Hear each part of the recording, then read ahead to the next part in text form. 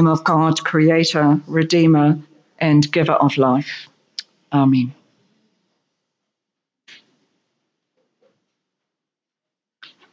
A couple of things I really enjoy as winter is approaching and having on the go at home. One's a jigsaw puzzle, and that's good to always have on the go on the table.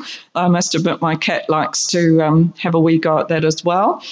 And board games. Isn't it great to get out the board games? And one of my favourites is Upwards, which my mother used to be a great expert at. And that's the one which is the vertical form of Scrabble. So I don't know if you've had a go at that. It's sort of 3D. So you're not just going across the board, but you're also going up at the same time and stacking the tiles. So I'm happy to challenge anyone to a game if you'd like to have a go sometime.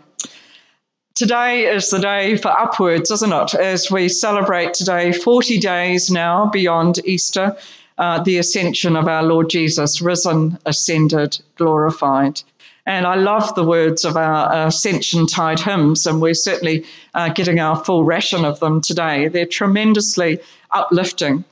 And perhaps that's the cumulative effect of so many words in them.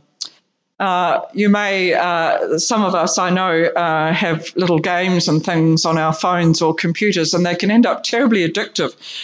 There's this lovely little game that you can get called Jesus Jump, where you have to make the risen Jesus bounce from cloud to cloud as he ascends up to heaven. And the downside is when you miss a cloud, and then, of course, he falls right back down to earth, and you're into theological disaster territory, I think. There are those, though, who would say that the ascension itself is theological disaster territory. Surely we no longer believe in that three-tier lift shaft style universe with heaven, earth, and the other place all stacked on top of each other. Surely we can no longer subscribe to that idea of Jesus ascending at all. And there are also those, that always are, those of a scientific bent who've done the calculations, and they've worked out that it would take Jesus several billion years travelling at the speed of light to reach the edge of the known universe. And of course, the known universe keeps expanding, as we hear, and to enter some sort of transcendent realm beyond. And of course, another several billion years to return. It's so hard for us to think about space and time. We are space and time-bound human beings. It's very easy to resort to some sort of biblical literalism or scientific literalism and miss the point of what is being proclaimed by the writers of the New Testament. And especially Luke, who gives us two accounts, actually, of the ascension worth looking at this time, at the end of his gospel and then at the beginning of his sequel in Acts. That is that the risen Jesus is exalted, glorified, triumphant, victorious over sin and death, and that victory won at the cross is vindicated in the resurrection. The New Testament writers used, as they had to, and as we do too, metaphor and symbols to describe this. They went looking for the language of the enthronement of kings in the Psalms. God has gone up with shouts of triumph, with a fanfare of trumpets. Lift up your heads, you gates. Lift yourselves up, you everlasting doors, that the King of glory may come in. That's the language of exaltation and of triumph. Think of the language. We too use metaphor. Think of the language you've used this morning. What time did you get up this morning? Are you up to speed on this? Are you feeling upbeat this morning? This is a fine, upstanding congregation we have here. And that doesn't mean you have to stand for the whole of the service, does it? You are upstanding, but not upstanding. We understand that this language and much of the language of the ascension is not directional, but we may still feel a twinge of anxiety, perhaps. Isn't all this ascension language a wee bit triumphalistic? All this language about Christ enthroned as King of Kings and Lord of Lords, enthroned in glory over the nations. It's wonderful. But how come we live in such a mess of a world? Why is our world in such tough places? Why does it seem sometimes, if we're brutally honest, that Jesus has shot through and disappeared off this planet and left us to our own devices? Isn't there a profound disconnect between that exalted language of the ascension and how life so often feels in this world? I think that's where I actually find comfort in some of the most extraordinary artworks of the ascending and ascended Christ.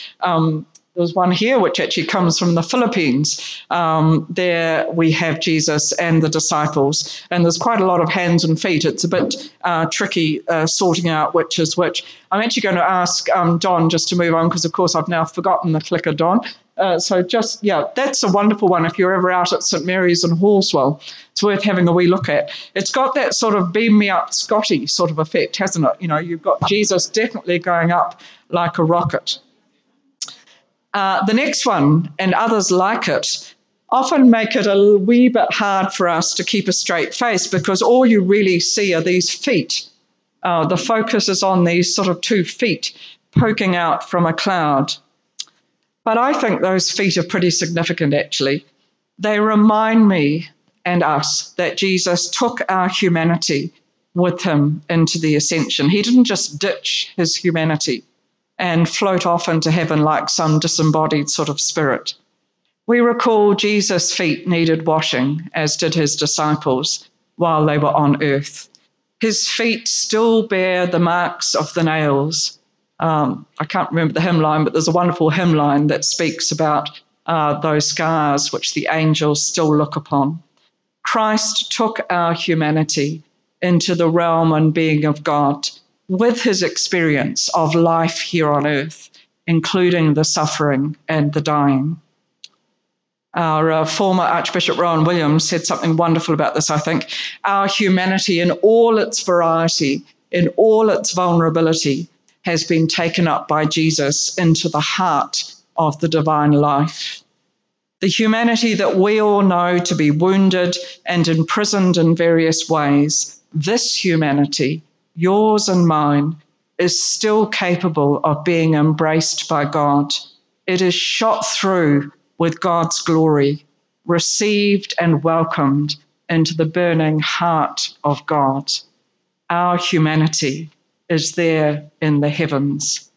And that gives me actually enormous courage and hope when we talk about the ascended Jesus interceding for us, because Jesus prays and intercedes for us in ways that reflect his experience of knowing what life on earth is like.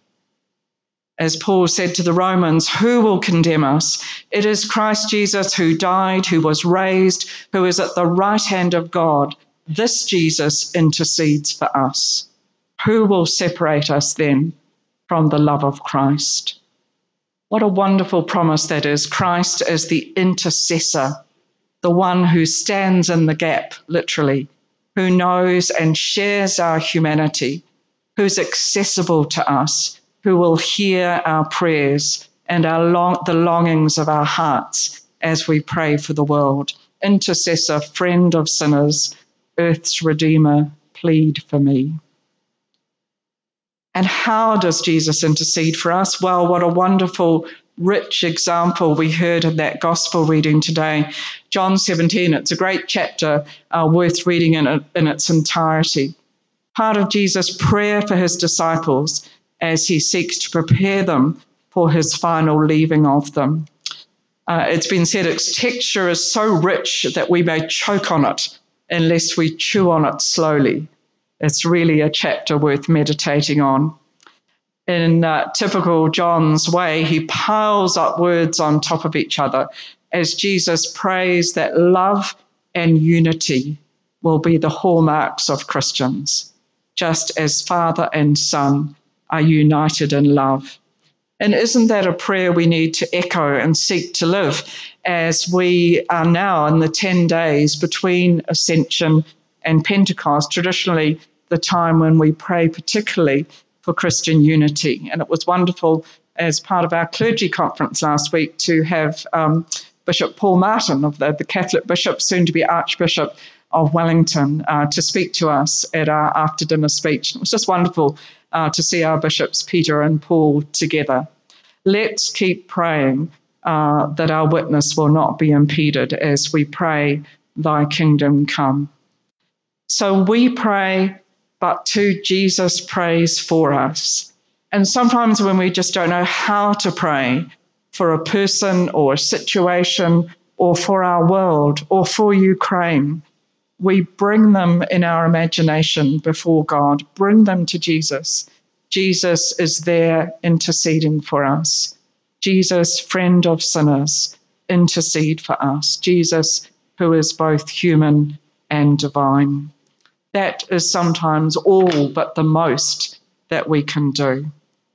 So our job is to pray to our ascended Lord.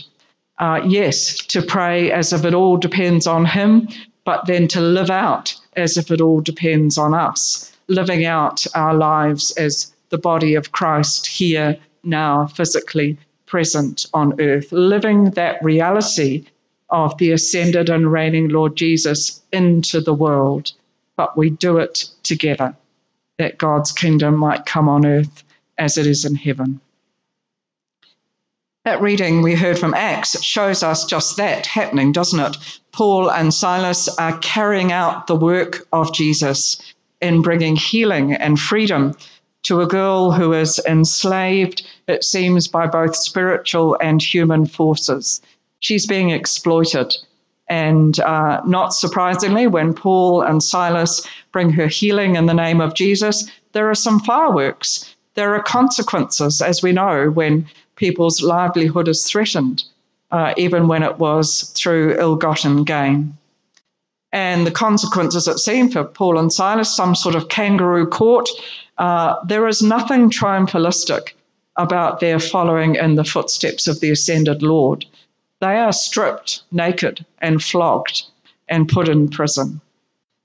And we know, just then as now, the church goes on in the world vulnerable, suffering, but also singing and praying, often misunderstood and misjudged, sometimes vindicated in this life, sometimes not. In this story, yes, we do have that happy ending of the conversion of the Philippian jailer, his baptism, along with all his household. His own ministry begun that night in washing the wounds of the disciples. What a beautiful echo of Jesus washing the feet. And then offering hospitality. Seems it all happened at night, perhaps the original midnight feast. And so the infant church grows, and those chains of captivity for Paul and Silas become bonds of love and affection as the early church grows. So that's our calling too as the church of today. We're so often aware of our fragility and failings, but we take to heart in this season, this 10 days between Ascension and Pentecost, just 2 3-word prayers. I like short prayers. Thy kingdom come on earth as it is in heaven. Thy kingdom come. What a simple but heartfelt prayer.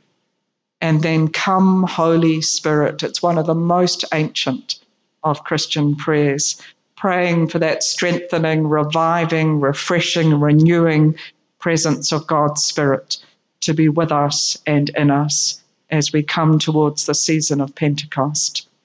To the glory of the risen Lord Jesus, ascended and glorified, yes, but also present with us by the Spirit. Amen.